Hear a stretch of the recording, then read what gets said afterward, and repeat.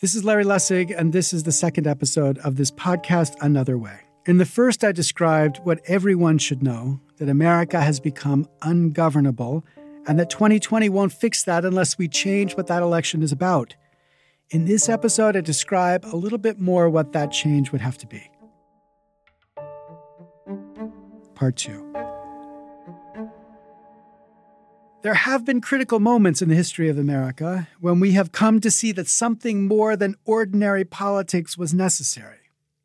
Moments when citizens understood that the existing machinery of government was just not up to the task, and when the politicians did something fundamental to fix it.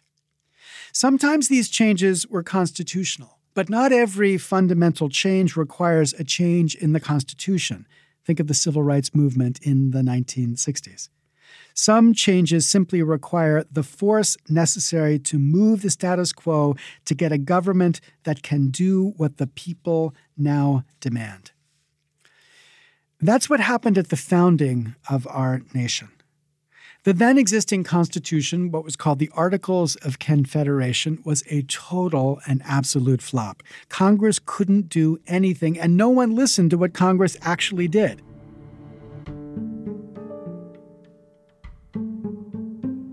In 1786, Congress requisitioned $3.8 million from the states to pay its bills. Of that amount, $663 was paid by the states. So the framers of our Constitution drafted our new Constitution in secret.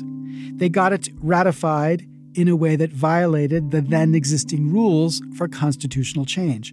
The framers had persuaded America that something extraordinary was needed, even if it violated the rules laid down. And out of that persuasion and illegality, America was born.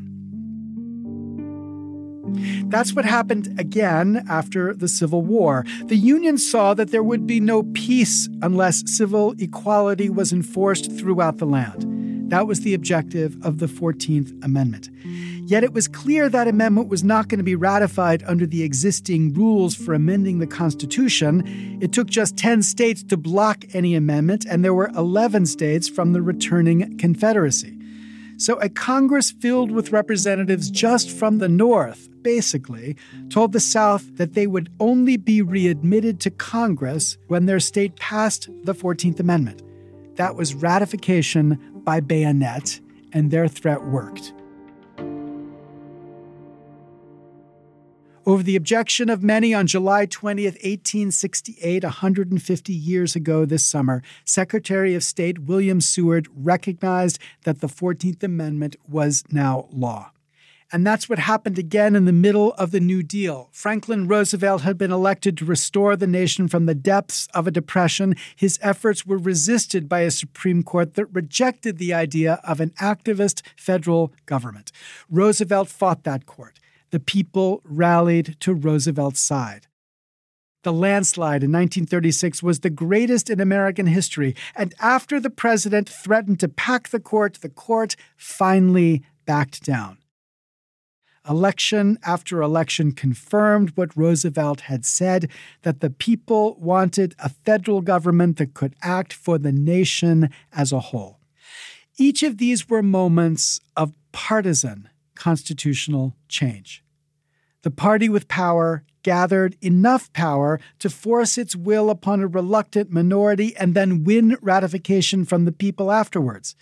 There were two sides clearly thought of as partisans after the Civil War and during the New Deal. One side, one big enough to impose its view on the other and thus on the nation. Yet there have been critical moments of nonpartisan fundamental change as well. Times when the Constitution has been altered, not because one side won big, but because the politicians from both sides got together to change the fundamental law. Indeed, every single amendment since the Civil War amendments have been endorsed by both major political parties before they were enacted. Some of these amendments were quite insignificant. Pop quiz, what was the 25th Amendment about? But many, such as the Income Tax Amendment or the amendment granting women the right to vote, have been among the most important in our Constitution's history. These are the rare stories of politicians rising above their partisan divisions and making changes that both sides had come to see as essential for the republic.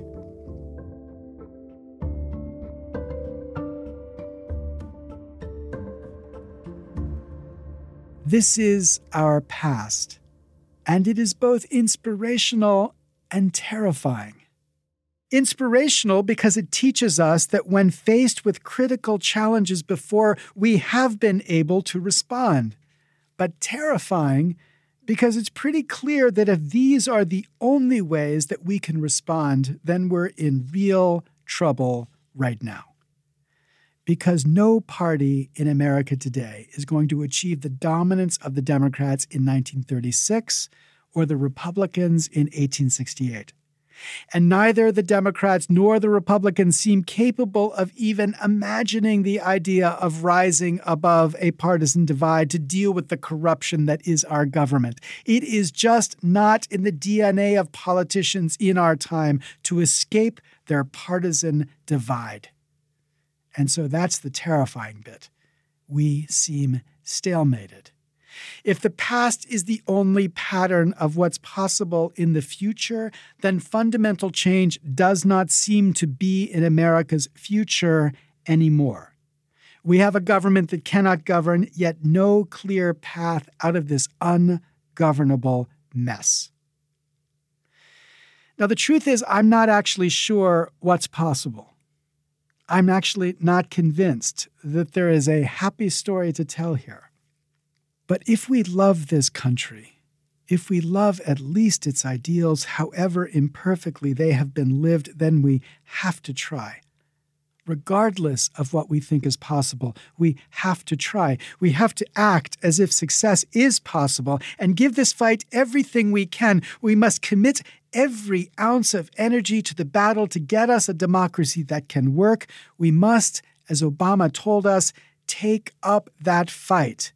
For unless we do, real change that will make a lasting difference in the lives of ordinary Americans, will keep getting blocked by the defenders of the status quo. So what can we do? So much of American politics today is about us versus them, our tribe versus their tribe, the right versus the left, Republicans versus Democrats. But there's a different and more important us versus them here. Not us citizens versus us citizens, but us citizens versus them, the politicians. Our fight should not be about us versus us. Our fight has got to be about we the people versus them, the politicians.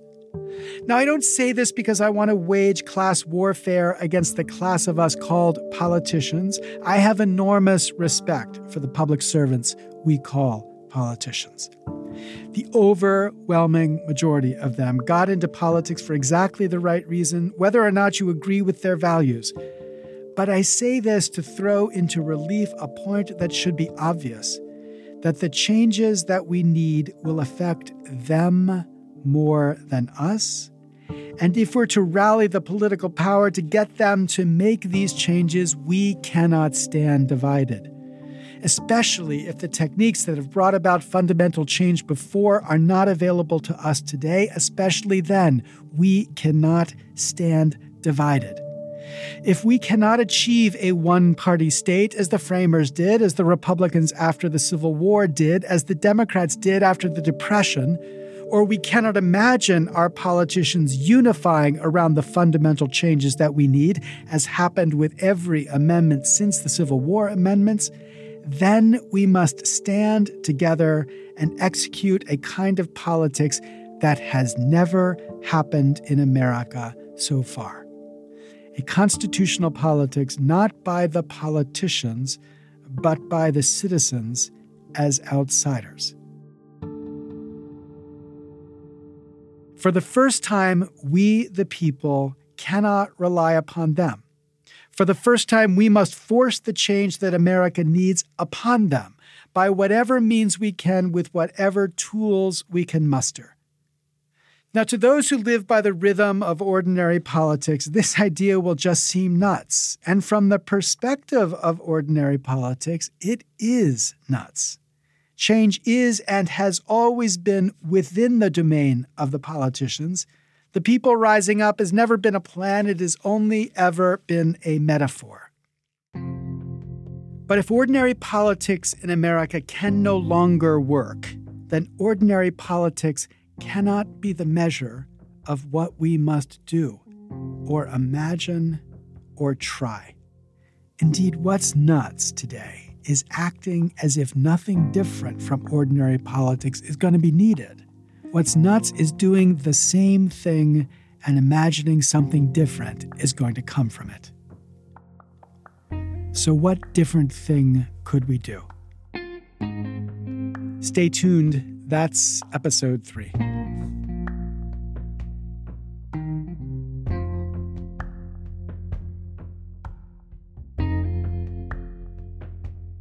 These podcasts are produced by equalcitizens.us and are available under a Creative Commons Attribution License. If you'd like to learn more and sign up to follow our project, go to equalcitizens.us/anotherway. This is Larry Lessig. Thank you very much.